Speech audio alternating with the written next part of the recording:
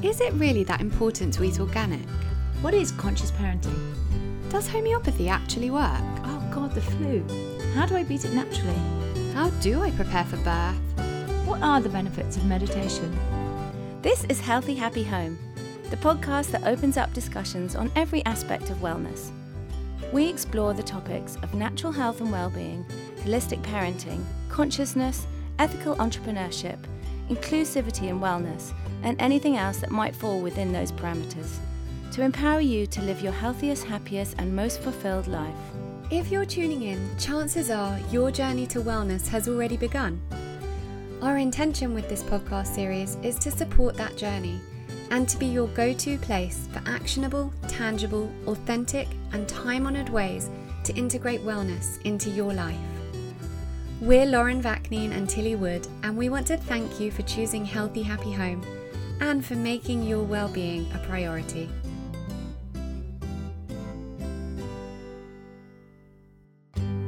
This season of Healthy Happy Home is sponsored by Mega Home Water Distillers, the most reliable and efficient home drinking water distiller.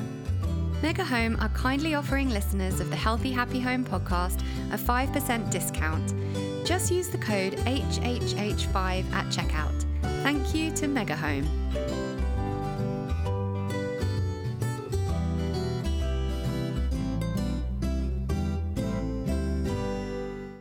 Looking for a wellness break in the UK?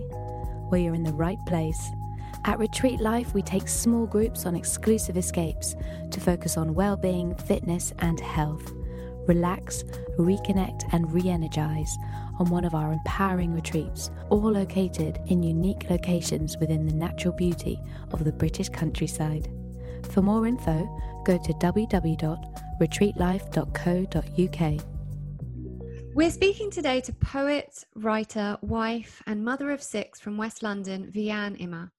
Vean's work centres around themes of womanhood, identity and race, inspired by her own journey to self-love and self-acceptance. Vean writes to inspire women to walk in their truth, being all that they were called to be, recognising their inner strengths and overcoming their pasts to emerge empowered, ready and renewed. Her portrayal of words and feelings, both on paper and when she speaks, had a tremendous impact on us both, which is why we asked her to be our guest for this particularly special and delicate episode. As a Black British woman who uses her platform to educate people on race, as well as being a mother of 6, we knew she'd be able to help us delve into this issue in the most straightforward, honest and educational way possible.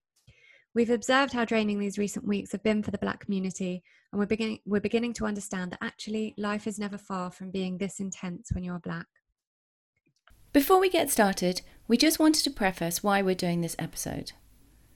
We felt it wouldn't be right to have this platform and not use it to help educate people, including ourselves, on this subject.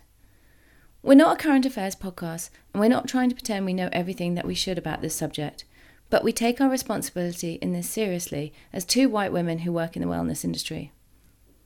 We came to this lifestyle and subsequently to this podcast because well-being for us doesn't mean kale salads and expensive workout gear. It means a holistic approach to living. It means living intentionally and raising conscious kids. It means understanding the needs of others. It means consciousness, and it means bettering ourselves and being committed to constant growth and development. The wellness industry isn't reflective of the society we live in, and we'd like to begin opening up that conversation to see why. And hopefully by the end of this, have a clearer vision of what we and our listeners can do to remedy this. So like we said, we like to talk about racial diversity and wellness, but before we do, we think it's important to open up the conversation on systemic racism generally to better equip ourselves to understand the next part. Yeah. So thank you so much for being with us. That's all right. Thanks for having me. You're so welcome. So we just want to open this straight up on why has the death of George Floyd opened up this conversation in such a global way? I mean, that is so much we can say on that, because for Black people, the death of George Floyd just joins, the whole list that we already are very much familiar with. It was horrible and grotesque to witness, and I think it wasn't any more though than any other death. especially for the family of the, you know, the deceased men that have died this way in the past. But I think the whole world watched this. You know, we're on lockdown. You know, there was less distractions. It's like it happened in slow motion. There was no scuffle. There was no, you know, we heard him audibly, you know, fight for his life and try and, you know, let them know that he was literally dying, and it didn't stop. And I think that just touched everyone. So the Black community were like, here we go again. This is nothing new. It's happened. We've seen it. We've been traumatized by it in the past. But the rest of the world, unfortunately and sadly for me as a Black person, I can't speak for everybody, it kind of hurt me, because I thought, God, it took this level of murder to make everybody say, oh yeah, we can hear you now. Right. You know, we've been screaming for it since the 1600s, you know. Yep. Yeah. I mean, that, I think that exactly is what it is. It's been a case of the Black community have been talking about this for a long time. You know, lots of people have been trying to raise awareness on this subject. You know, I in my personal experience, remember the first time I ever heard about this was through the death of Stephen Lawrence. Which was in the 90s, and knowing how long it took for his family to get any sort of justice. So I think that's probably what it comes down to, isn't it? That this has been going on. Just because we're hearing it now and lots of people are hearing it now doesn't mean that the fight hasn't been very real for a very long time. But also, do you feel that the fight that has been going on for a long time has also given so much weight to this now? Because it's like, you know, as soon as you start to look back, and for us when we were researching it, you know, you just realize, my God, there's been so many people trying to talk up about it and so many incidents, but actually this happening has really opened everyone's eyes. But all the work that's been done over the years by people, you know, campaigning, and it has got us to where we are now. It's not that this is just the first thing. It's just it kind of maybe needed this to really kind of kick it in. Well, yeah. I mean, I have said that his death is like, you know, the straw that broke the camel's back. It's like, it just screamed louder for some reason. You know, I can't say why, because to me, there's not one death that's more, you know, poignant or distressing than another, especially when you're dying by the hands of police. There have been younger men than George Floyd that have been killed by police. You know, as I'm 40 years old and I've grown up knowing about these civil rights leaders that were assassinated doing the same thing. It's just been part of our history, part of our knowledge when you're in the Black community, that we are fighting daily to live and have equality.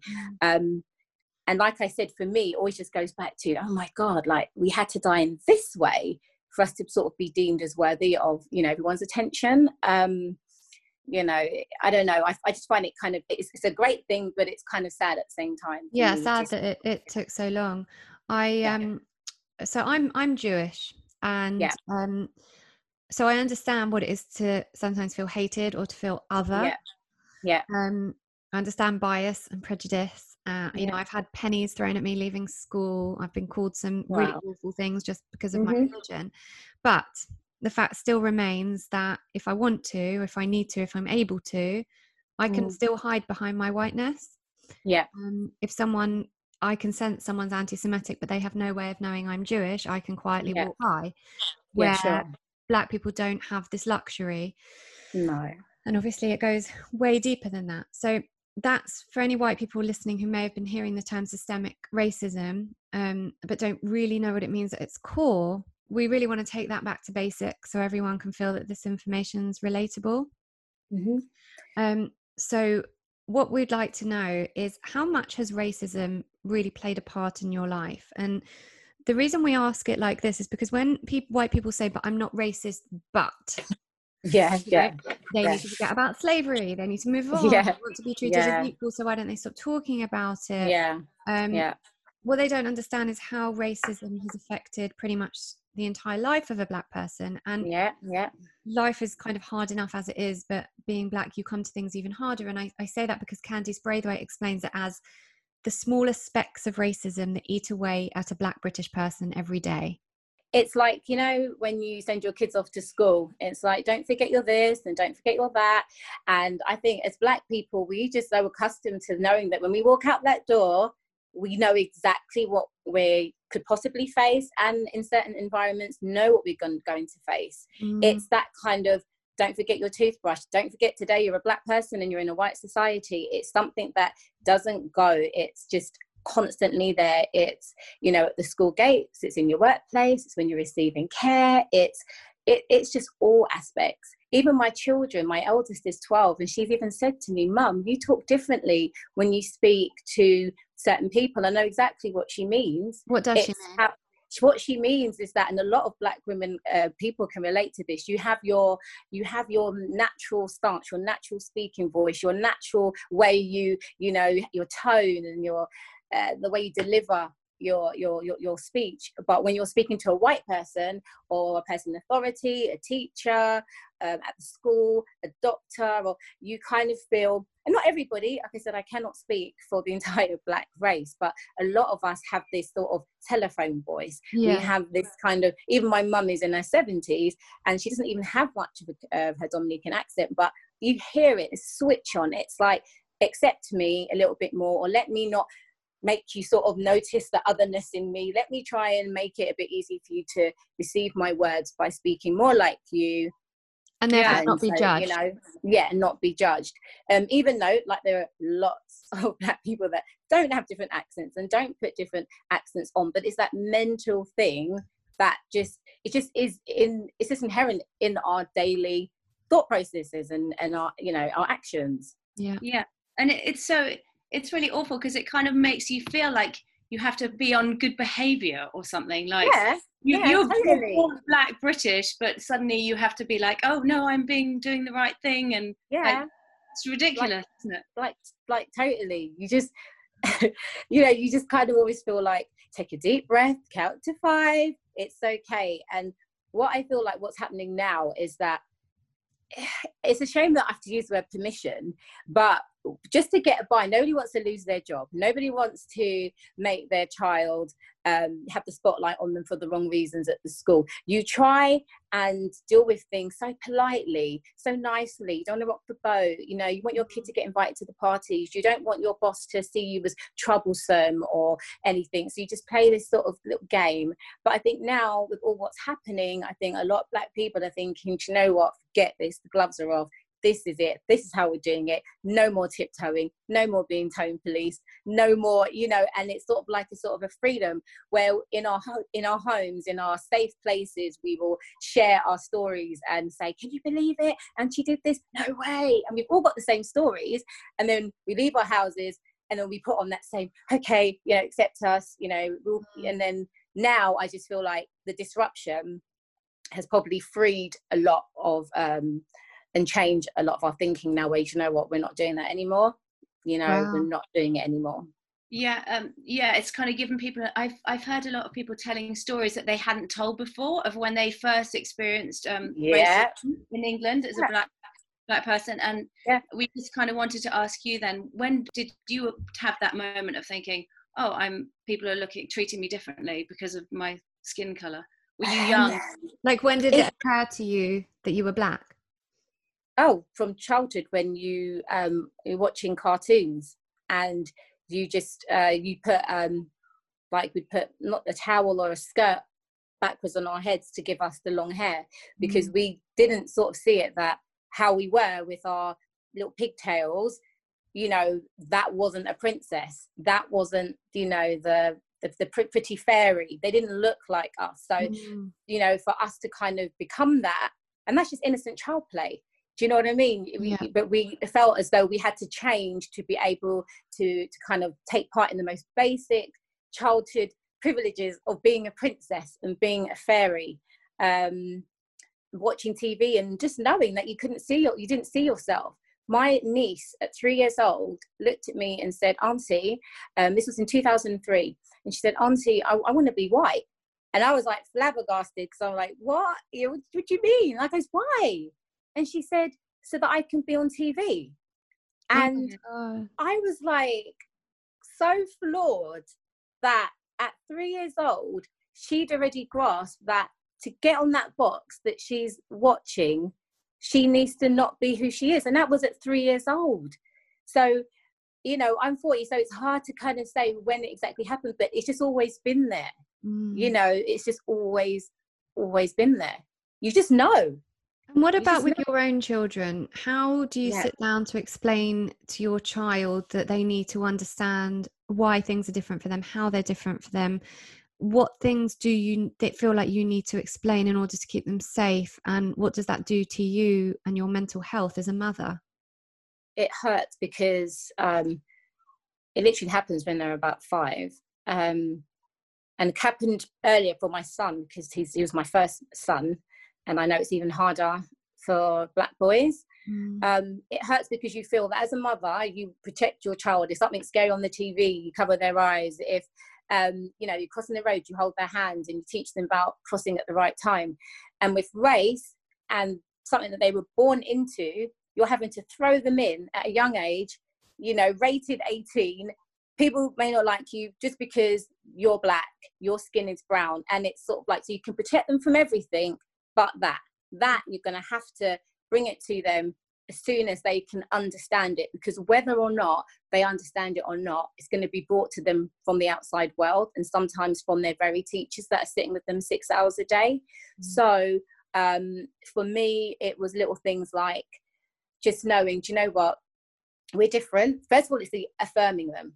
You are beautiful, you are amazing, you're so smart, your hair is beautiful, look at the beads, no one in your class can have hair like you. Having to kind of put them on this pedestal so that they know anything that they face, they've been affirmed. So that's the first thing, you build them up. Then it's for my son, son, I was asking him, is anyone naughty in class? He'll tell me who's naughty, and I say, honey, can you not play with that person too much, which I'm sure lots of parents would say, but we add on, because you're a Black boy, if something goes wrong at school or somebody gets hurt, they may choose you or say that you were the one that started it or did it. So it's already having to kind of put such a responsibility on their little young minds to have to kind of handle such heaviness. My daughter, she's now 12. She's just started high school. It's honey, you have to work so hard. You put your hand up, you be seen, make sure they know you're in that class. She's in a predominantly white school, and she went from her pretty much more mixed primary school. She was still only one of 2 Black girls in the class, but now, and then she went to high school where again she was one of only 2, but the general school community is white. And within the first 2 weeks, she came home and said to me, Mummy, every time I put my hand up, it's happening in 3 different subjects, the teachers are getting my name mixed up with the other Black girl's name. So now my daughter has a very English sounding name. It's not hard to pronounce, and I'm not making excuses, I'm just saying, just to set the scene. Very English sounding name, but it's a double barrel, so it's unusual, right? Then the other Black girl has an even more unusual but 2-syllable name, right? And she would put her hand up, and instead of being embraced by her name, yes, she's getting saying like, say, okay, my daughter's name, say Sally, and the other girl's name is Sharon. So it would be like, my daughter's putting her hand up, and it'll be like, yes, Sharon. And my daughter, before she gives her answer, has to say, I'm not Sharon, I'm Sally. And that happening not in 1 class, not in 2, but 3. Even getting handed the other Black girl's work when it was being handed in, and having to say, this is not my work, this is the other girl's work. Wow. So after a while, I'm like, oh, no. My daughter's 12. I've been building her up since she was born, and I'm not going to have her first few weeks of high school, her self-confidence being brought down and being you're telling her you don't see her. You're telling her that she's not even worthy to remember her name. And the way I see it is, in the class, there are lots of other white children. Their names are not getting mixed up. No. And there are more children to get confused by. So the only 2 Black children, you can't get their names correct. So I wrote an email to the head of year, and at the time there was another race situation going on, and I had to put down the current climate. I'm really surprised that this is even happening. And after that, it never happened again. I understand people can make mistakes, but I found it quite strange that it was only the 2 Black children in the class that looked nothing alike. What it comes down to is that quote by Candice Braithwaite, that it's the smaller specks of racism that you on a daily basis, that it's not happening to anyone else. Exactly. And I don't, yes, I'm want my children to be aware of things, but I am not going to make them become comfortable with it. You know, that with every generation that's coming up, we're changing that. My mum would have probably kept quiet and accepted that was the wrong name for the whole school time. I wouldn't have, and my children surely won't. So it's just simple things like that, you know. So as a Black British mother these days, how do you feel about being affected by these issues on a daily basis? You kind of feel like I said, it's every mother is their child's first defense, you know, their protection, but you kind of feel like you're that kind of barrier.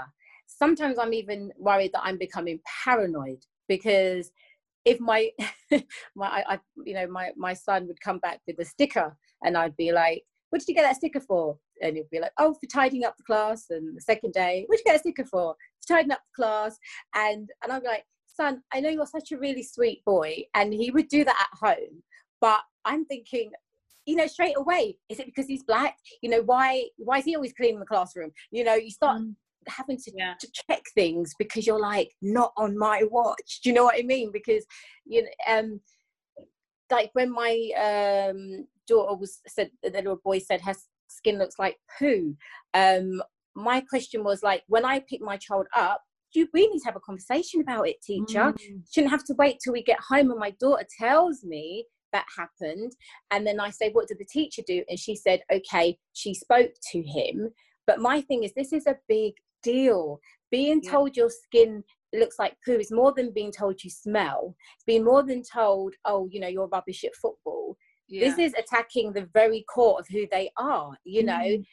So teachers kind of have to be a bit more, it's more than just children calling each other names. From a young age, children, you know, they are aware of more than we, you know, give them credit for, and they know that everyone's different. They can see color, and you know, I just feel like teachers and people in authority need to be more aware that Black children are affected by this deeply, because now it's not, I think she'll deal more if she be told that she smelled, we spray perfume, have a good bath, but to be told your skin looks like poo, how do you change that? How do you address that? And that must be, in terms of kind of your mental health as a mother, it must be a really difficult balancing act, because you're saying that you are kind of preparing them for, right, this is going to happen to you because you're Black, and this is, you know, you've got to be prepared for this. And in a way, you kind of probably don't want to do that because you don't want to kind of preempt that, but you also know that you have to do that because you have to protect them. So that must be, I can imagine that being very difficult and very kind of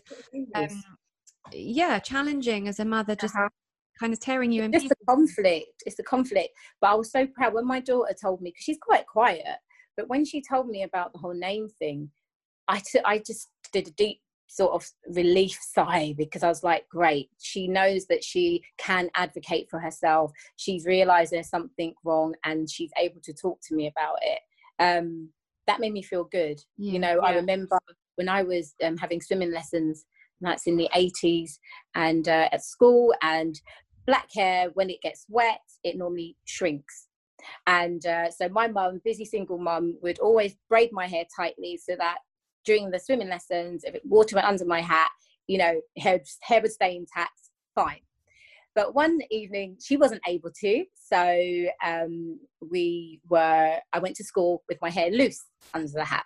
So after swimming lessons, my hair completely shrunk, couldn't get back in a band. It was just like disaster, you know, and everybody in that class made me know it was a disaster. It was, oh my God, look at your hair, and all the giggles and the laughter. And then I'm trying to fight with it, and the coach back to school, and the coach driver, when he's sort of checking us before he drove off, well, don't be getting all that hair in my, you know, bus. And, you know, but the white girls are brushing their hair and it's okay, but it's like, so, and you're just dying, you're literally just dying. So it's just all of those kind of memories that I have. I'm just like, not my kids. So because I have those memories, I'm just doing everything I can to kind of build that fence around them and avoid anything like that happening. You know, so it's just constant.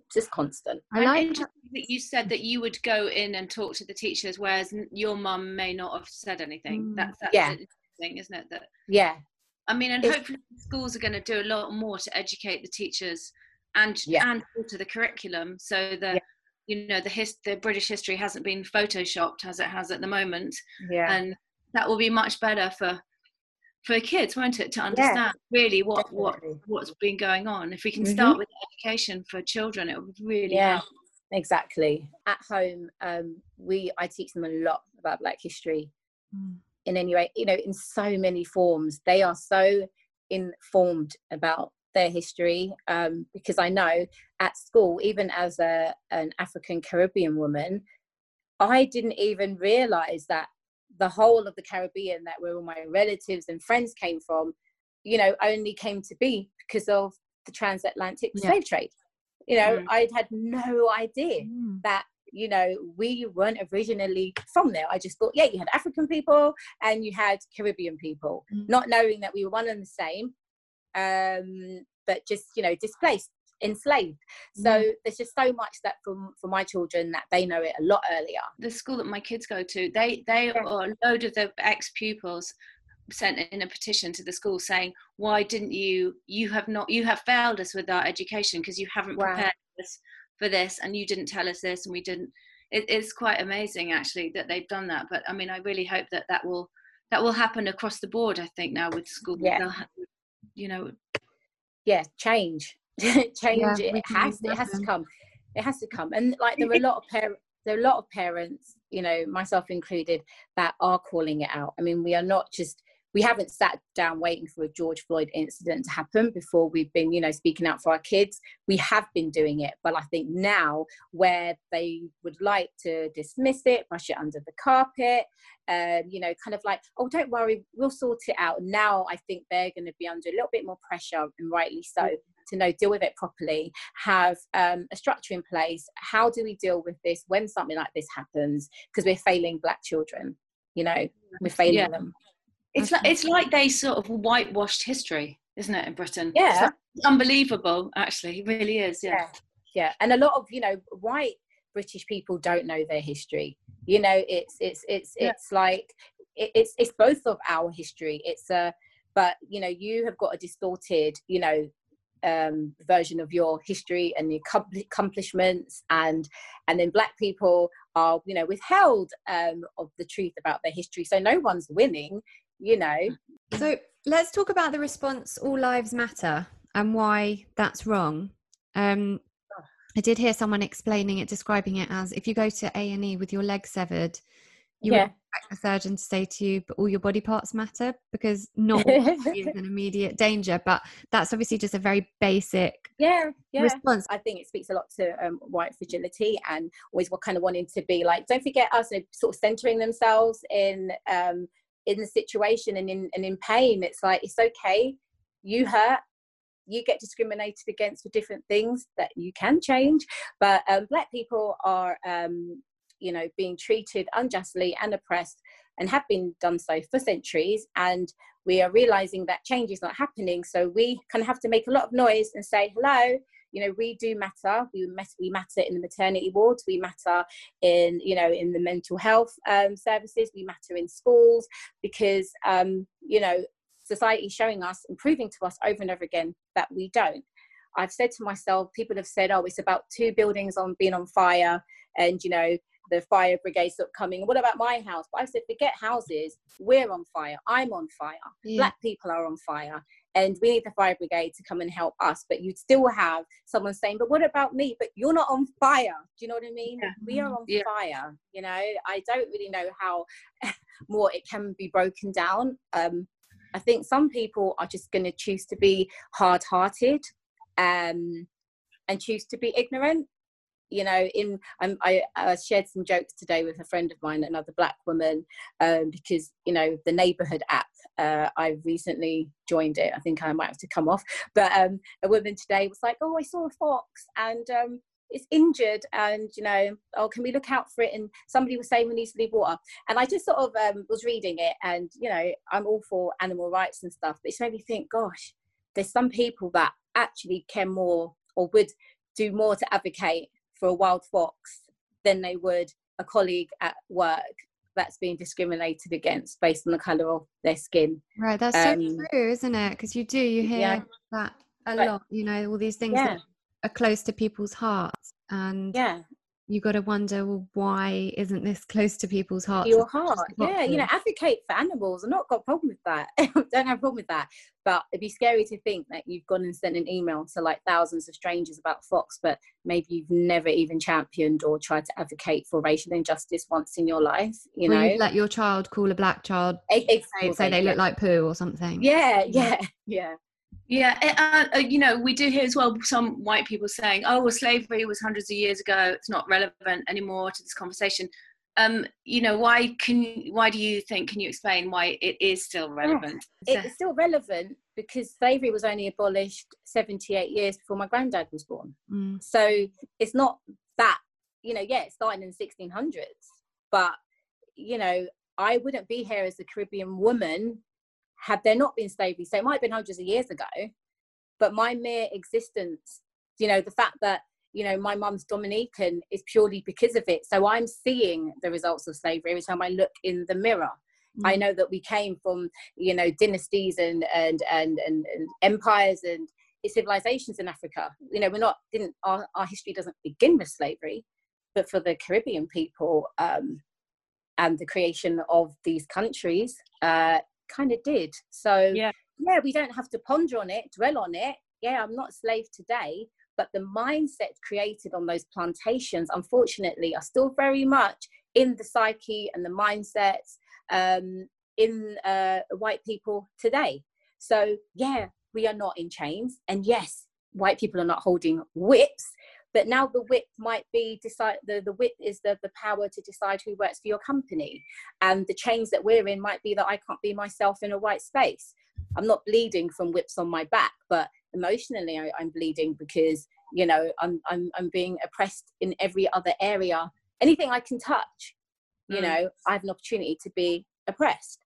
You know, so and it's where kind of systemic racism began, wasn't it? Because you're being told, you know, children being brought up by, say, slaveholders in their house, those slaves had to call those young children master. And so those children are growing up thinking that's normal. Now, yes, we've had however many years to educate ourselves out of that, but at its core, that happened. And that's where systemic racism begins, the whole, you know, higher upper classes and lower classes. And that doesn't just shift overnight. I always think to myself, because slavery was abolished in 1864, but in America anyway, I think it was 1830 something. Different, 1837 or 8 in my mum's country, but I'm not sure what it was, you know. But it was only 100 years later when kind of Jim Crow and segregation was abolished. So then when I and that was 1964, and I was born in 1984. So that kind of makes my mind go a bit crazy to think that was 20 years before I was born. Segregation was still allowed. So you know, if you think of it in that context, people who are listening to this are going to be kind of around the same sort of generation. It wasn't that long after we were born, long before we were born, and that you can't expect then the older generations to have just instantly, because segregation ended, or these, you know, people still had these biases, and they're still filtering down through the generations, and it's up to the new generation to absolutely not filter that down, not through racist jokes that even though they're funny, or that you know, oh, it's just a laugh, and having to try and educate the older generation on that is difficult. It's a real task. It's the racist jokes and the random passing comments that might not be seen by a white person as being offensive, but what that does is just instill this systemic bias. It definitely, I mean, I remember once I had a workman come over, and that's the time I had my big afro. And as soon as I opened the front door, the first thing he said to me, "Oh my God, you look like you been electrocuted." Nice. Doesn't know me. It's not like a neighbour that I might think, oh, that's the racist neighbour that I just laugh at his jokes. No, this was a workman coming into my space to provide a service, and he felt comfortable to say that. I was like in shock. Didn't say anything, because I just thought, just get the job done and he'll be gone. But he was on the older generation, and you just think, oh my God, we've just got so much more work to do. A friend of mine, she has her home, and she had a plumber come in, and he just assumed it wasn't her house. And she said to her, okay, so we could tell your landlord. And she's like, my landlord, this is my home. Yeah. Like, would that assumption come if it had been a white, woman that opened that door? Right. It's crazy. This just comes back to what we were saying before about the everyday things. And I like how Rennie Edo-Lodge explains it as our relationship with race infects and distorts equal opportunity. So that's kind of a really good analogy for that, isn't it?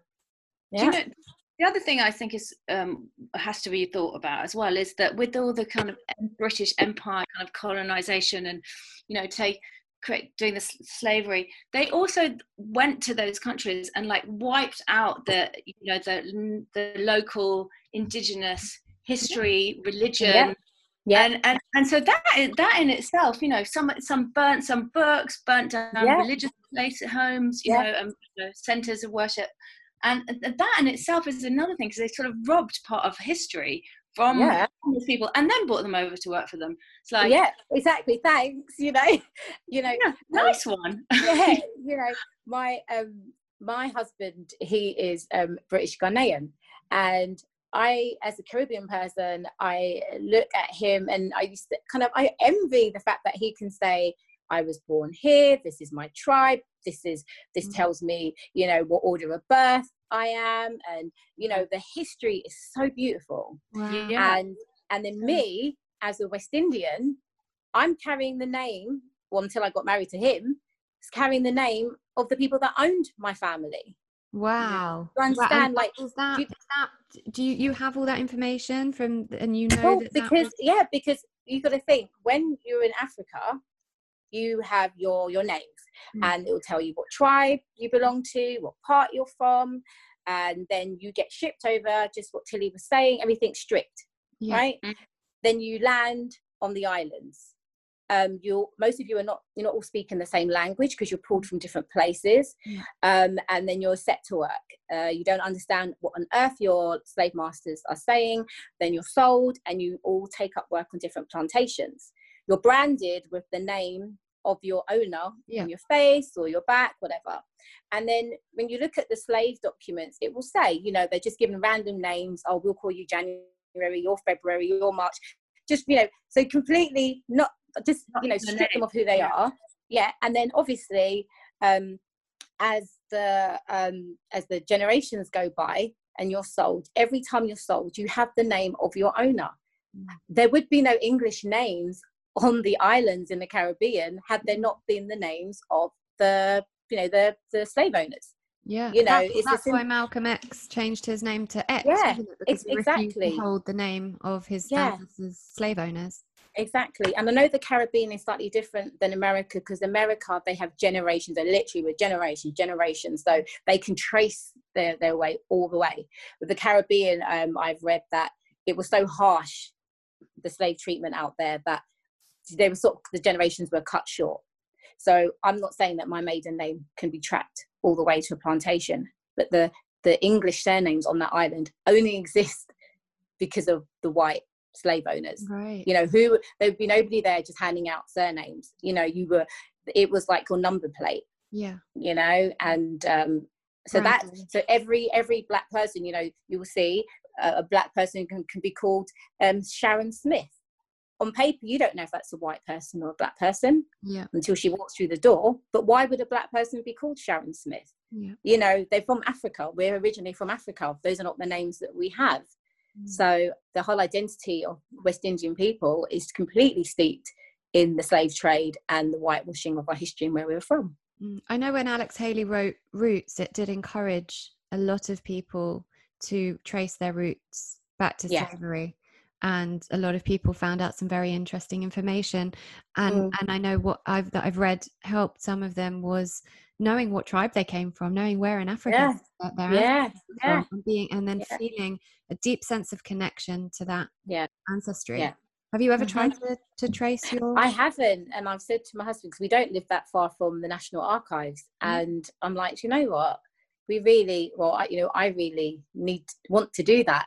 I've got one of my aunts, she's 80 soon, and I'm saying before she passes away, I've really got to, she's on my father's side and then from Grenada, that I'm going to have to really get to know all the names and as many dates as I can, because all our elders are dying out, and then we're just here, and we just kind of have to assume the position that we began, but there was just so much before us, so much more before us. But it's a real kind of balance as well, I suppose, between wanting to, for lack of a better word, because, and I just know this from being Jewish as well, wanting to assimilate, but also wanting to very, very much hold on to your heritage and understand your heritage before there is no one left who can explain to you where your ancestors were from. Totally. I mean, I used to hate my name growing up in the 80s and 90s. I shared with you, Lauren, that my mum wanted to call me Natasha, and my dad was like, no, Vean Imma, because even his name was an English name, and my dad changed his name to a more I would say African sounding name. So for his kids, he didn't want us to have those kind of English names. But growing up, oh my God, I was like cursed him so many times. Why didn't you let mum call me, in my mind, why didn't you let mum call me Natasha? Because I'm constantly having to, tell people how to pronounce my name. It stands out like, it stands out ridiculously, and I hated it, but now I love it. I absolutely love it, because it just makes me, even though I'm West Indian and I don't know where on earth in Africa I came from, but it makes me feel a little bit closer to who I am. And that's all. It's a small little thing that I can kind of like, makes me feel good and connected. That's why I kept my maiden name for work, and not because it's more, I guess, like exotic than my husband's English name. So. And it's your ancestry, isn't it? It's your DNA, It I was happy when I got married, and I was like, I've got a name that actually you can trace. Absolutely. We wanted to talk about the whole thing of when white people say, "But I don't even see color," and I'm going to quote Reni Eddo-Lodge again, because she says, "Color blindness does not accept the legitimacy of structural racism or a history of white racial dominance. And not seeing race does little to deconstruct racist structures or make life easier for Black people." What we want to really kind of unpack here is how we make this work, because one thing that we are mindful of is seeing color, because at the end of the day, that is your heritage. Just like we're talking about, it's important that we see, we acknowledge, we understand your heritage. And then at the same time, I've had a few Black friends say to me, I don't like when people ask me where I'm from, because I'm from England. So do you know what, let's break this up. Let's talk about the "but I don't even see color" thing first. Well, I wrote a poem, and it goes, "If you don't see color, then you don't see me. It is simply a lie you tell yourself so that you can live in blissful ignorance, so that you don't have to do the work, so that you can turn a blind eye, so that all the atrocities faced by carriers of melanin can simply be denied." And for me, I want you to see me. I want you to see my colour. And because you see it anyway. I don't believe when people say they don't see it. Because if my husband was walking down the street at night, 6 foot tall, dark skinned Black guy, you're going to see his colour. The police see our colour. The government sees our colour. So you can't just pick and choose when you want to see our colour. It can't just be when you are worried or you want to make a complaint because there's too many Black boys hanging out. But across the road, there's some white boys hanging out, but they're not a threat. So I just don't buy it at all. I don't buy anyone that says it's just a lie that you're telling yourself, because you do see it when you're scared, or when you want to tap into any biases or prejudices against other races, you do see colour. And you see a lot of people when they're pushed and there's an argument or a fight that kicks off, what's the first thing that comes out? It's a racial slur. So I just don't buy it. So I can address it, but my stance is as Rennie Edo Lodge says, like, you can't say you don't see it, because you do. You do. And when we asked at the beginning of the recording, we asked you how you would prefer to be referred to as Black woman or woman of colour, and you said Black woman. Other people may say woman of colour. Would you find that offensive then? Would that upset you if someone said woman of colour, or is it just Well, it wouldn't upset me because I understand it's a term that's used now, but I hate it. I have hated it from the start, because what is a woman of colour? You know, what is that? You know, am I Asian? Am I Chinese? But also, like, we all have some sort of colour, so it just is like exactly. People who are white then don't have a colour. Or... Yeah, it's like, what is a woman of colour? I think it's just like such a paintbrush over. It's like putting us all in one bucket, woman of colour. You know, it sounds like a bad novel. Do you know what I mean? It's like, I don't get it. I'm a Black woman, you know, I'm a Black woman. But you know what it is? Let's keep it real. Women of colour, I don't believe was created by Black people or a Black person. And correct me if I'm wrong. But it's a nice, comfortable way for white people and non-Black people, not non-Black people, so I suppose, isn't it? Well, for white people to address people from ethnic communities. It's nicer. Women of colour, people of colour, you know, but it's okay. You can say Black. It's not a dirty word. It's not going to trigger. No, let us tell you what we want to be called. You know, which is what you guys did. What you guys did. And there are a lot of Black women I've heard them, they speak very eloquently and they say, I'm a woman of colour. And I think if that's how they would like to be called, you know, that's completely up to them and that's not a problem. But for me, I just feel like it's just throwing us all in one bucket. And you know, somebody put up on Twitter after George Floyd was killed that it was actually an Asian man standing in front of the murder taking place, shielding, protecting the murder taking place. So you can't, if you put us all in one bracket and say we're people of colour, that means we're the same. It means we're a community. It means, you know, that, you know, we kind of look, we're one. Yeah, we're a people. And how can you put all of us that have some colour in such a term and define us like that? Because, you know, when that man was standing in front of the police officer murdering George Floyd, I think we couldn't be more far apart from being you know, not from the same community, not the same people.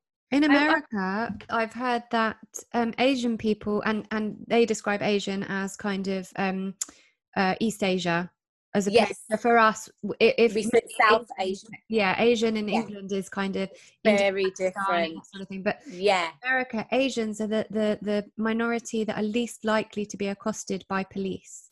So that actually speaks volumes, I think. Yeah, exactly. So and I saw an amazing video yesterday on Instagram by a South Asian man, and he said, like, talking to his own community, like, you know, we are often, you know, racist, you know, in our communities towards Black people, and we see that we are the better immigrants because, you know, we do well at school and we have great jobs and we're doctors and stuff. But he said, don't you understand that when we were sort of allowed to come into the United States, the visas were based on you had to have a good job and you had to have good qualifications, whereas Black people entered the country on slave ships chained to each other. Right. So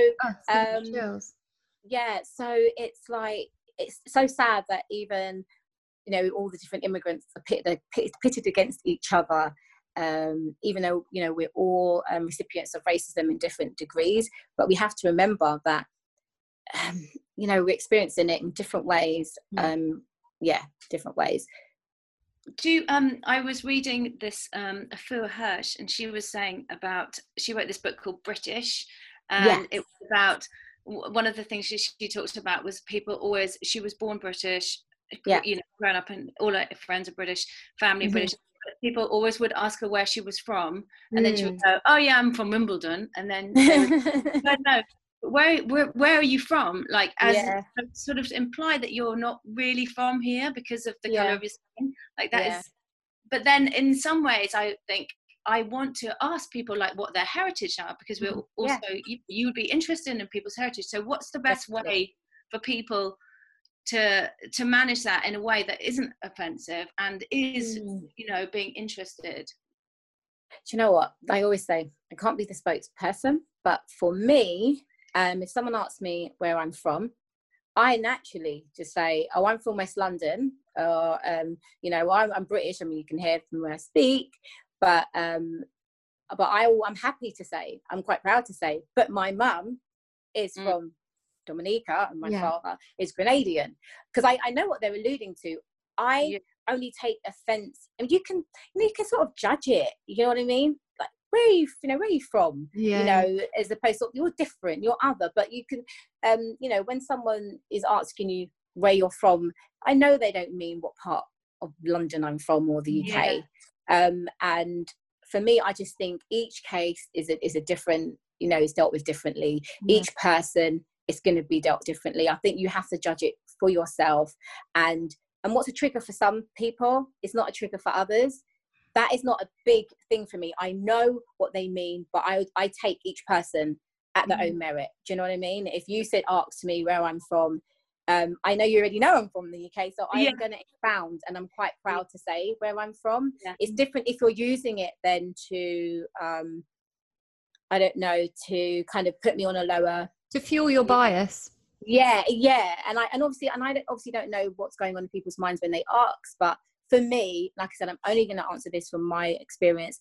I don't take offense, because I am an immigrant. My mum's an immigrant. And I'm proud that that she is from where she is, and that I have black skin. So I'm happy to tell you where I'm from. And maybe it's the way we ask, or the way people ask. Like, I wouldn't say, "Hey, where are you from?" unless I wanted to know. Are you from Wimbledon? Yeah. Maybe because the funny thing is that how I relate to it, and why so in Israel, everyone's from somewhere, right? Because Israel, very few people in Israel were like from there for many, many generations. So after the war, lots of people came in from Eastern Europe, and then my dad and all his family came from like Morocco, or the Arab countries. And so it's a normal question in Israel. Literally, the minute you meet someone, what's your background? Where are your parents from? Which is a really normal question. So I would ask someone, what's your background? What's your heritage? Well, for me, and I think is that what's next? Is it where you're from? I tell you, and oh, okay. Or is it, oh wow, do you know what? I went there on holiday. It's a beautiful place. Great, or blah blah. Or not, like, it's just what next? Why are you asking me? What's the energy behind what's behind the question? And I think so. I think that's what I'm trying to sort of get around to. That yes, there are people that are going to be asking it so they can confirm your otherness. But I think the mere fact that I'm black says it anyway. Because though I am born and bred in the United Kingdom, I mean, I even find it hard sometimes, and I kind of stutter before I even say I'm British. And that's because no matter what, I could have, put a blonde wig on and bleach my skin, but I'm always going to be seen as an immigrant, no matter how well I speak, no matter how well I do in society, and I'm always going to be seen that way. So I am British. It's on my passport. It says, that's where I was born on my birth certificate, but I know that my skin tells the story before I tell you where I'm from. So I don't kind of sweat that too much. But as Tilly said, I think the energy behind it speaks volumes, and I kind of just take each time that happens at its own, at its own merit, And if it comes from a place of good intention, it's better to have those conversations. Definitely. I listened to an amazing episode of Coleman Hughes's podcast. It's called Unlearning Race, with Thomas Chatterton Williams. He's a cultural critic and he's the author of a book called Self-Portrait in Black and White, Unlearning Race. Yeah. So he's not dispelling the argument that when Bernie Sanders said we don't hire politicians based on their race but on their policies, it sounded like a sane comment that people would want to hear. Yeah. And yet it was condemned. Right. Because it seems that there are arguments for all sides, and unraveling those makes this conversation a bit more convoluted. But the reason the statement was condemned was because actually what critics were saying was that we need to hire based on race, because if a group of people are running a country or a business, that group of people will all come to the table with different life experiences, right? Yeah. So if there's no one at that table who has been Black or has been Asian or has been Jewish or has been gay or has been a mother, you know, or any of the many other things, how can those groups be fairly represented? So yes, the person needs to be capable for the job, but actually race is very important if you look at it in that way. So in that way, actually, we very much do need to see colour and race and heritage. Definitely. I mean, Another totally. thing that he said, which I found very interesting, which just relates to this, and then we'll kind of move on from this a bit, was as a child growing up with a Black father, and his father was raised in Jim Crow, Texas, and then went on to his PhD, and a white mother. The father used to say that the mother wasn't really white; she had a Black soul. So I kind of want to crack that open a bit, because some people feel very connected to Black culture for whatever reason. So we may not have experienced life as a Black person, which makes us unable to fully comprehend life as a Black person. And we're not saying we're trying to do that. Of course. But do you accept or think it's okay that there are white people who feel like this? And what do you think of his comment? You know, I've heard it before. My family, my brother was married to a white woman. My sister's children are by a white man. You know, so my family is very much quite mixed in terms of who, you know, have come into our family. And you will see that there are some white people that can cook really well, and, you know, they've learned how to do certain things, even speak in some ways, with, you know, sort of the cultural, you know, the way that Black people speak, or they try to. For me, I don't have a problem with that, but I don't, it depends when it starts becoming like appropriation, and also it's almost an act that they can put on and take off. So I just sort of feel like, be white, be Asian, be wherever you're from, and you can enjoy Black culture. But to even sort of say that, or you're white with a Black soul, I don't really, doesn't sit well with me, only because no matter what, to have that Black soul, you're going to have to take the good and the bad, like, that we experience as Black people. You don't get a Black soul just from being able to act Black or liking the Black culture. It comes with the trauma that we, you know, we face, and the way that we've had to learn how to be. So, you know what, I love people embracing culture. You know, you see it every year at Carnival, we see it in, don't have to put the TV on and see music charts. You know, our culture is completely embraced and loved, but a lot of times we are not. So if you're a white person that loves Black culture and you know, says, you know, you're not racist or anything like that, but what are you doing in situations where you're faced with a racist situation? Are you speaking up? Are you advocating for Black people? Are you shouting them that you love Black culture? Or are you using your privilege to be silent at those times? You know, I feel like if you're going to do it, you're going to go, you know, you've got to be in all the way. And I don't think as a white person you can always do that, just because, you know, naturally you are white. I hope I'm making sense there. Yeah, because you haven't had the life experiences. Yeah. So, you know, embrace it, love it, you know, it's fine. But celebrate it. Yeah, celebrate it. Yeah. Do you know what I just found that comment interesting, because I just wondered how it comes I've heard it said, and I do think it is more, I mean, I can't speak for him, but, you know, my brother had said before, like, yeah, you know, yeah, she's white, but God, you know, she's like a Black woman bee. She's like a Black woman bee. And we laugh because I know what he means, you know, but he also, I know that he knows that statement can't be, you know, completely true. It's said with jest. Yeah. You know, because, you know, I will never know what it's like to be a white woman and vice versa, but we can enjoy and celebrate what we all bring to the table, what we offer, and what we represent. Yeah, absolutely. So we just wanted now to move on a bit to racial diversity in wellness. Obviously, the lack of representation and diversity within the wellness industry has been very obvious for a long time. And we can see that from lots of magazines and brand campaigns, right down to the sort of ratio of wellness classes, Black, you know, practitioners and owners of studios leading them. So the other thing that we have seen, though, is that there has been a new sort of feminist wellness movement with rising groups of Black women entrepreneurs moving into the wellness industry, founding really fantastic brands and wellness spaces like Black Girl in Om and Rihanna's Fenty Beauty. So there's definitely been a massive improvement, you know, to allow for the whole spectrum of women and skin tones.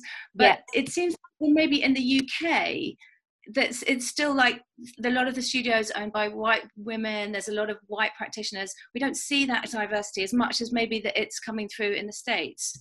And do you think, have you noticed that yourself? Yeah, I mean, I have noticed that. I mean, you do see, you know, if you do see a group of women or a singular woman walk in with a yoga mat, normally they're a white woman, you know. One of my closest friends of 25 years is a Pilates instructor, and she, you know, has had sort of so many incidences where, you know, she knows that she sort of stands out. She's not the norm. She feels like she kind of has to prove herself in that industry. It's sad that, you know, most of the practices in wellness, like yoga, kind of has been, often you hear the phrase, it's been colonized, and it's just quite unfortunate. But is it a surprise? Is it anything new? Not really. But if white women are going to be kind of like, I don't know, leading it out in the UK, so to speak, make it inclusive by how you do your advertising, you know, your marketing. You know, when you know, I've never been to a yoga class before, and my friends always want me to join her Pilates, but I just never have the time.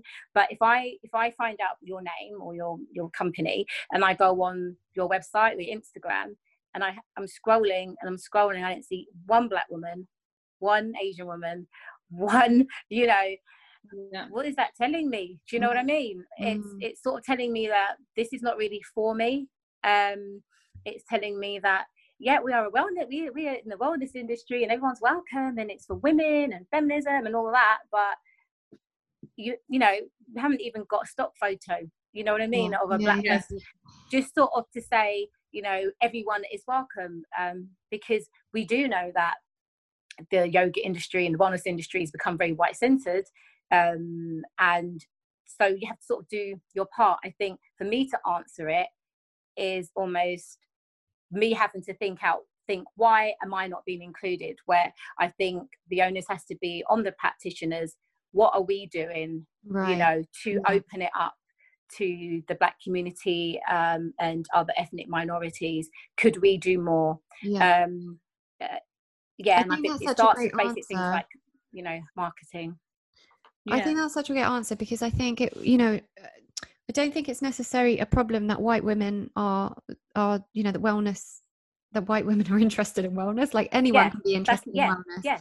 And, you know, it's about how inclusive we make it. I suppose what we want to try and get to the bottom of is, why is it so many white women and so few Black women actually taking the reins and you know, owning studios or being practitioners themselves? Where has that started? I think honestly, I think we can answer that just by looking at our entire conversation. It's race. It's why are there so many less Black business owners, you know, on the streets. I remember when I first went to New York, and I know that the States are a lot more ahead of us in terms of like the growth of sort of Black businesses and the Black dollar and all that kind of stuff. But I was blown away, and I was in my 20s, and I said to my sister, oh my God, so many shops are owned by Black people here, let's move here, you know, because in the UK you just don't see it, you know. We've got our odd little shop here and there, and you speak to black people, they say we can't get the loans, or there's the gatekeepers on. You gotta think the gatekeepers are the ones that give out the loans, the landlords, like. And if there's any kind of bias or discrimination, who's gonna be the recipient of it? Black people trying to break into whatever industry it is that they want to get into. So if anyone's still wondering what systemic racism means, that's the answer. Yeah, it comes from the top, and it doesn't mean that you are shouting out the M word or attacking someone because they're black. It means because if you are working in a bank and you are not giving someone a loan because they're black, you are preventing an entire industry from being more diverse. Basically. And then I was reading that one black woman said that she went to a yoga class, and she's had a t-shirt on that said "Black is beautiful," and the practitioner came up to her and said, "Excuse me, you're not going to be able to do the class around that t-shirt because this is a wellness space and we don't allow any political statements." Oh my god. And that came up. I wish that I just literally read it online last night. And then my friend, in her training to become a qualified Pilates instructor, was told, "Oh, your body won't be able to do that exercise or that move." So it's like, there you have like the microaggressions. And so it's not that black women can't afford to join classes. It's just they're the gatekeepers at the end of the day. So it's about inclusion. It totally is about inclusion. Let us see ourselves in the marketing. That's a really important part. Let us see ourselves, then we'll say like, oh, we're invited. My opinions are, it's sort of like, just give credit where it's due, do it respectfully, and if you want to see more black people in it, open it up, let us be seen. No microaggressions.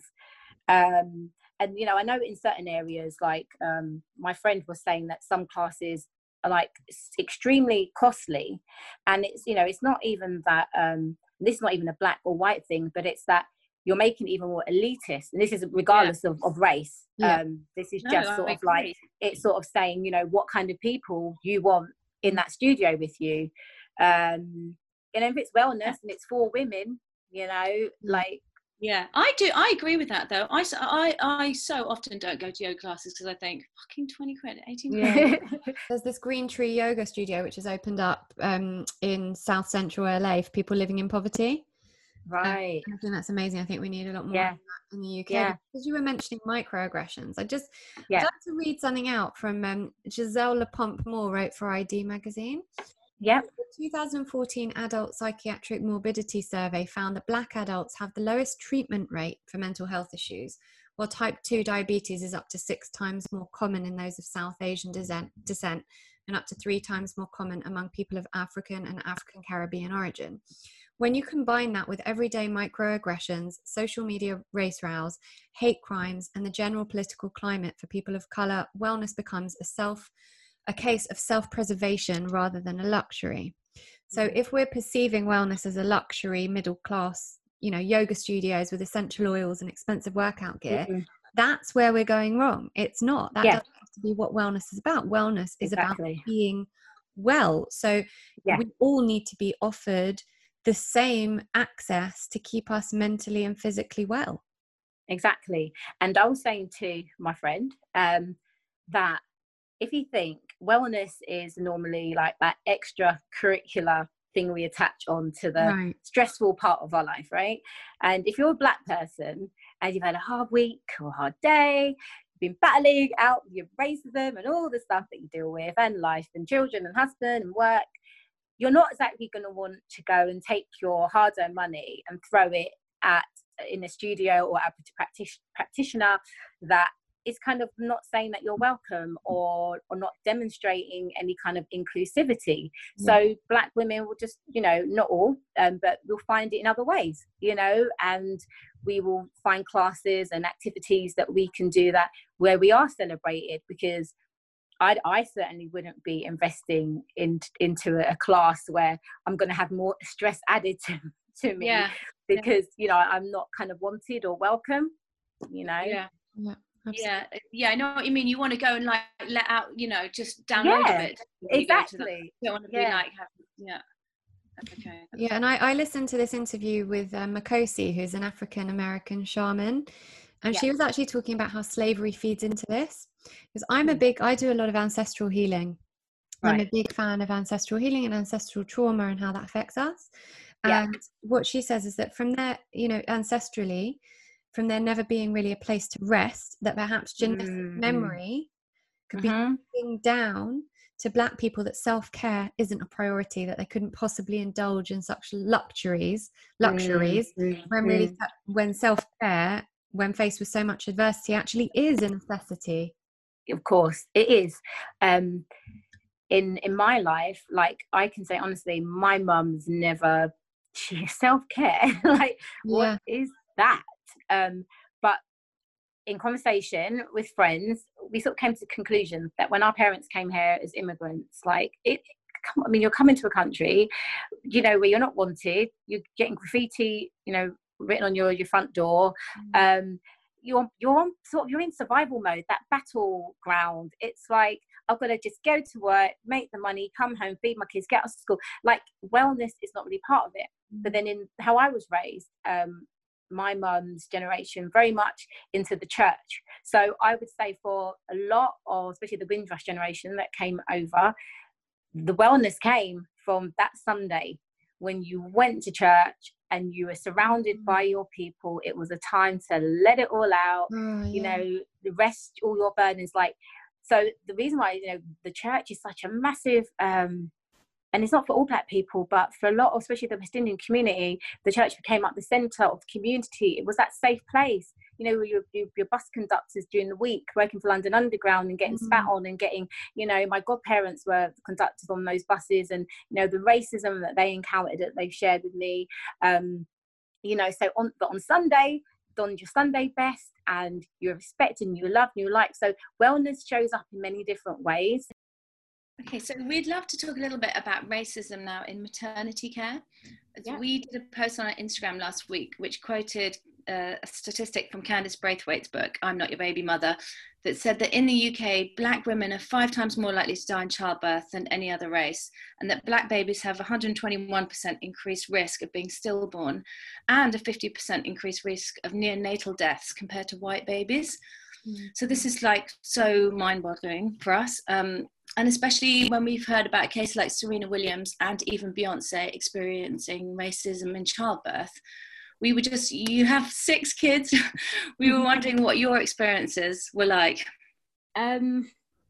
Well, I would say I wasn't even aware of the statistic until after my 4th child.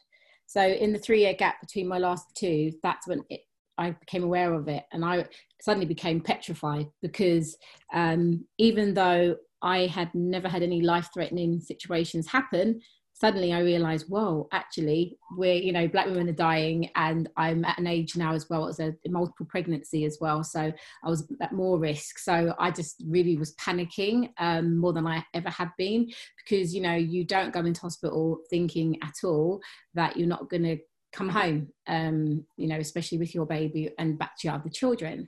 So for me, the things that I would notice is just that sometimes your care could maybe be a bit more rushed compared to maybe a non-Black person. So I might have had a conversation with my midwife or doctor, and then and it's cool whenever I haven't got any bad experiences, but you would just notice the little things, like when they go to the next curtain, if it was like a white person, maybe they're a bit more empathetic, they are more, they can talk a bit longer, they're sort of sharing a little bit more, just the niceties, and spending a little bit more time, sort of nicer bedside manner. And then I can even then compare it to a Black person who is not from the United Kingdom, doesn't speak with a British accent, and then you even see it, the change even greater. I've seen it. I remember when I was in hospital with my newborn, and my care was okay, and I saw them go across to a woman who wasn't from the UK but was Black, and just the way the tone changed. It became condescending, it became patronizing, it became like, if she sort of had any concerns, it was like the talking down to her. Oh no, you don't, no. And I just felt like, so, you know, obviously it's privacy, so I don't want to pretend I'm listening, so you can't just start jumping up and saying, don't talk to her like that. But you're sitting there, you're kind of like trembling, like, I can see what you're doing. And bless her, she is in a, you know, vulnerable position, you know, and she may or may not be picking it up. I don't know, but I am, you know, and things like that. You know, you just see sort of the change. Yeah. You know, yeah. I mean, actually, it's reminding me of my third child. I remember saying to the woman, "It's my third baby. I think it's going to go quite quickly." And so I'll just go and sit over there. Just wait and sit over there. And I remember sitting there and gritting my teeth, feeling the baby's coming, feeling that, you know, I'm in agony, right? And then I ended up on the floor, and there was 2 white midwives. This story, like I said, it just came to me as we were talking. 2 midwives standing at the doorway of the waiting room, just having a chat, you know. And I'm on the floor, like, and I'm like, oh, you know, giving it all that. In the end, I just screamed, "Can somebody help me?" You know what I mean? And I was the only woman in the waiting room. It wasn't a pack. It was Saturday morning. I'm the only one in there, and I'm on the floor, and the 2 of them were just talking. And they literally, because I'd screamed out now, grabbed me, took me in, and I literally had my son. I was on all fours, still had my dress on. Out he came. It was that fast. And I don't know, this might be white listeners saying, oh, that happened to me, I wasn't listened to, they didn't you know, trust me when I, you know, was told them what was happening with my body. But, you know, I remember when I told the white receptionist, look, I've been having pains all morning, it's my 3rd child, I think the baby's coming, and just sort of like, okay, just wait. Yeah, it's almost like, shut up. I know what I'm doing, just go and sit down, do what you're told. And then that happened. But, you know, from them, the baby was coming, everyone was great, but I just wonder, because I can't say for sure, I just wonder, maybe would have my concerns been taken a little bit more seriously had I not been a Black woman. Yeah. You know, it's just very worrying, because, you know, as just a human being, you tend to hope that if someone is in labor and giving birth to a baby, that everyone around you will just kind of, if that is their profession to bring babies into the world, they will do that in the most positive and supportive way possible. I can't quite get my head around the fact that this is not the case. And we know that, you know, Tilly and I speak a lot. We have a lot of episodes on this podcast about birth. We're very into talking about birth and, you know, the hormones and how kind of rise in cortisol levels, you know, when you're stressed, reduces the oxytocin that helps the birth to progress. So, you know, it could be that Black women are needing so many more interventions and are going through situations that cause these babies to die, or the women to die, because their stress levels are so high from the way they're being treated, you know. So these kind of little changes could make a huge difference to the outcomes. It all leads back, whether we're talking about the wellness industry, whether we're talking about schools, whatever area we're talking about, racism and biases and prejudices come into play. And unfortunately, the maternity ward is no different. You know, I'm just happy I got home, all my babies are here with me. Devastating when you think of all the women that weren't so fortunate and weren't so lucky. I don't know, like, when you're in labour, I mean, do you really advocate for yourself? You need people you have to trust everyone around you in agony. I'm not going to start thinking about my rights when I'm going through. That's why I'm such a big advocate for doulas, for having a doula. I think every woman should have a doula. Definitely, because my husband, you know, they're so traumatized by the pain you're going through, their head's not even, you know, there.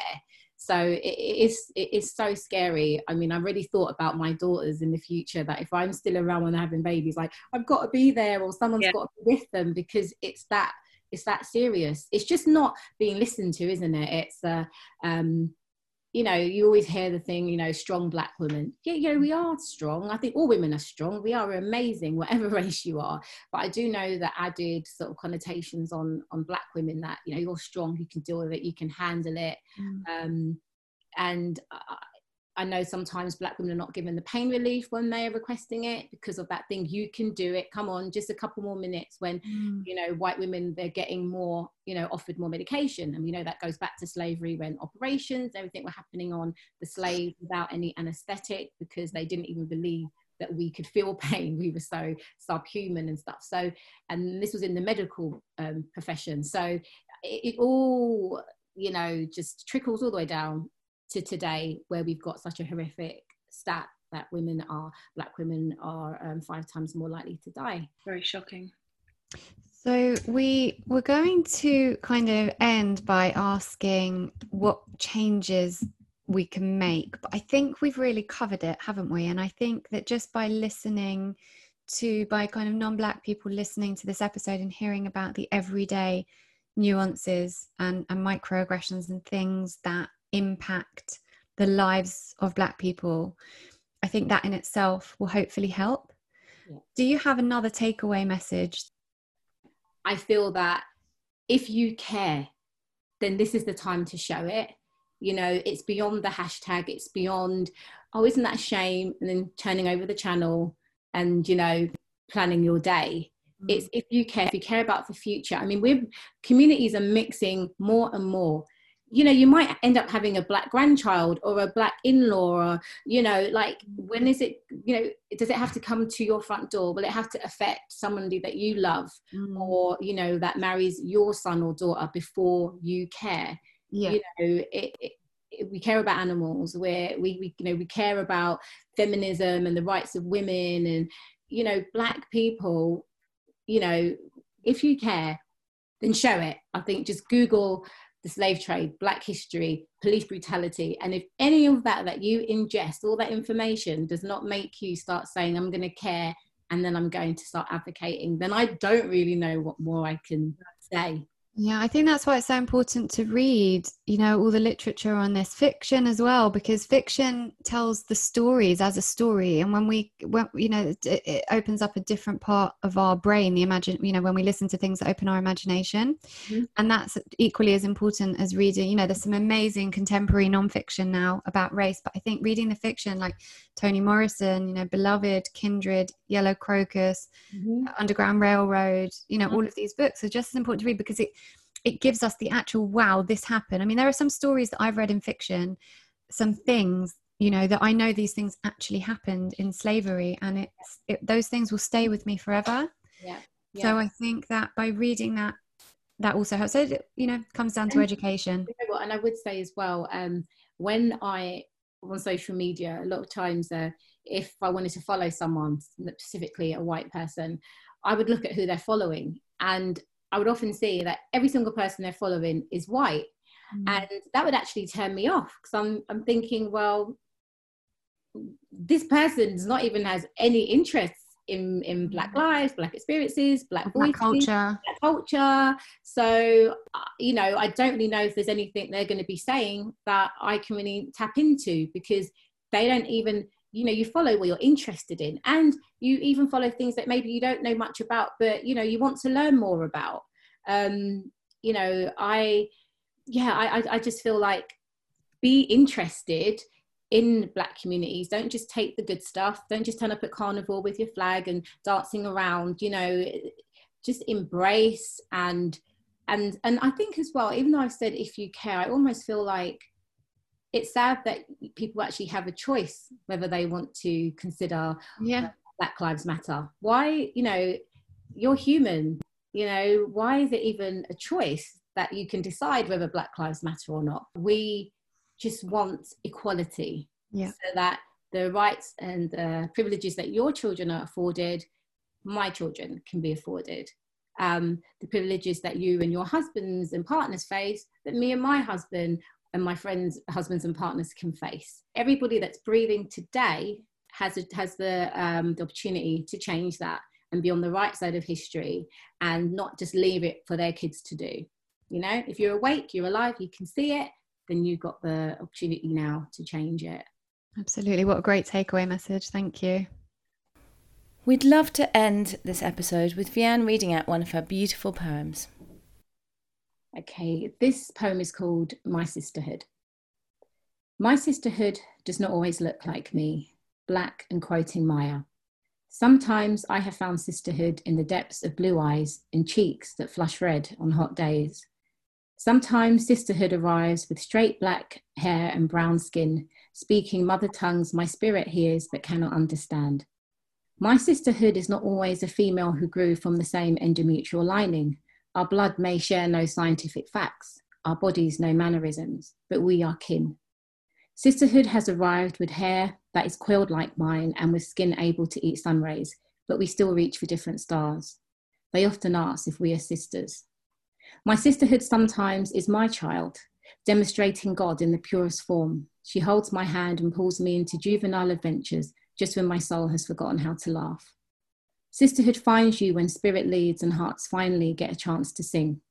Sisterhood climbs down from trees, out of hiding places, and unite. They sing together a song that only kindred spirits meant to be could possibly know, and everyone is dancing. Oh my God, that's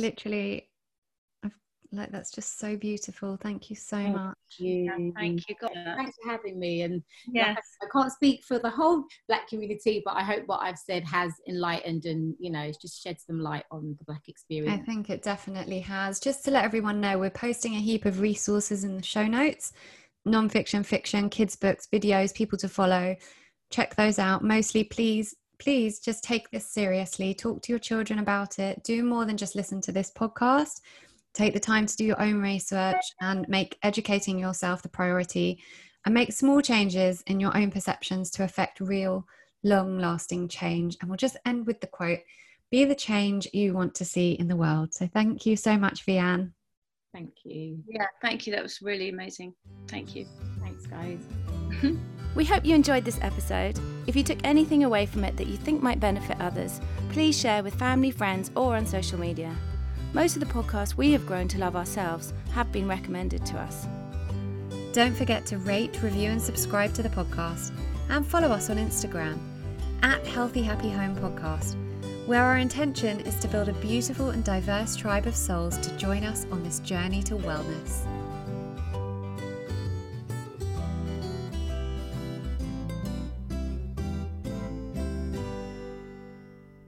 Thank you to Mega Home Water Distillers for sponsoring this season of Healthy Happy Home. Head over to megahome-distillers.co.uk to learn more about the most reliable and efficient home drinking water distiller on the market, and to benefit from a 5% discount as a listener of Healthy Happy Home by using the code HHH5 at checkout. Thank you to Mega Home.